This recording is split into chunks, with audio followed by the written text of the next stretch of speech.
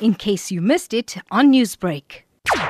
The final decision was due to the outbreak and the spread of the coronavirus that we should close all religious centers, irrespective of mosque, temple, church.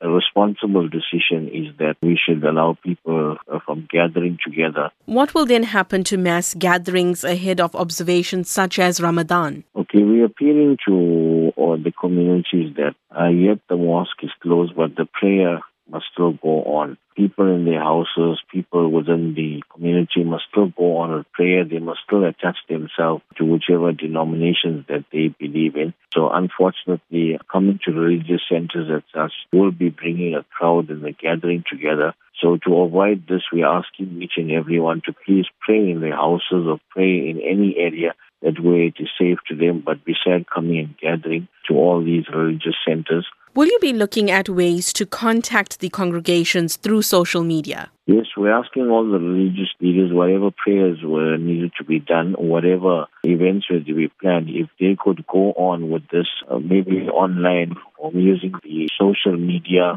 Newsbreak, Lotus FM, powered by SABC News.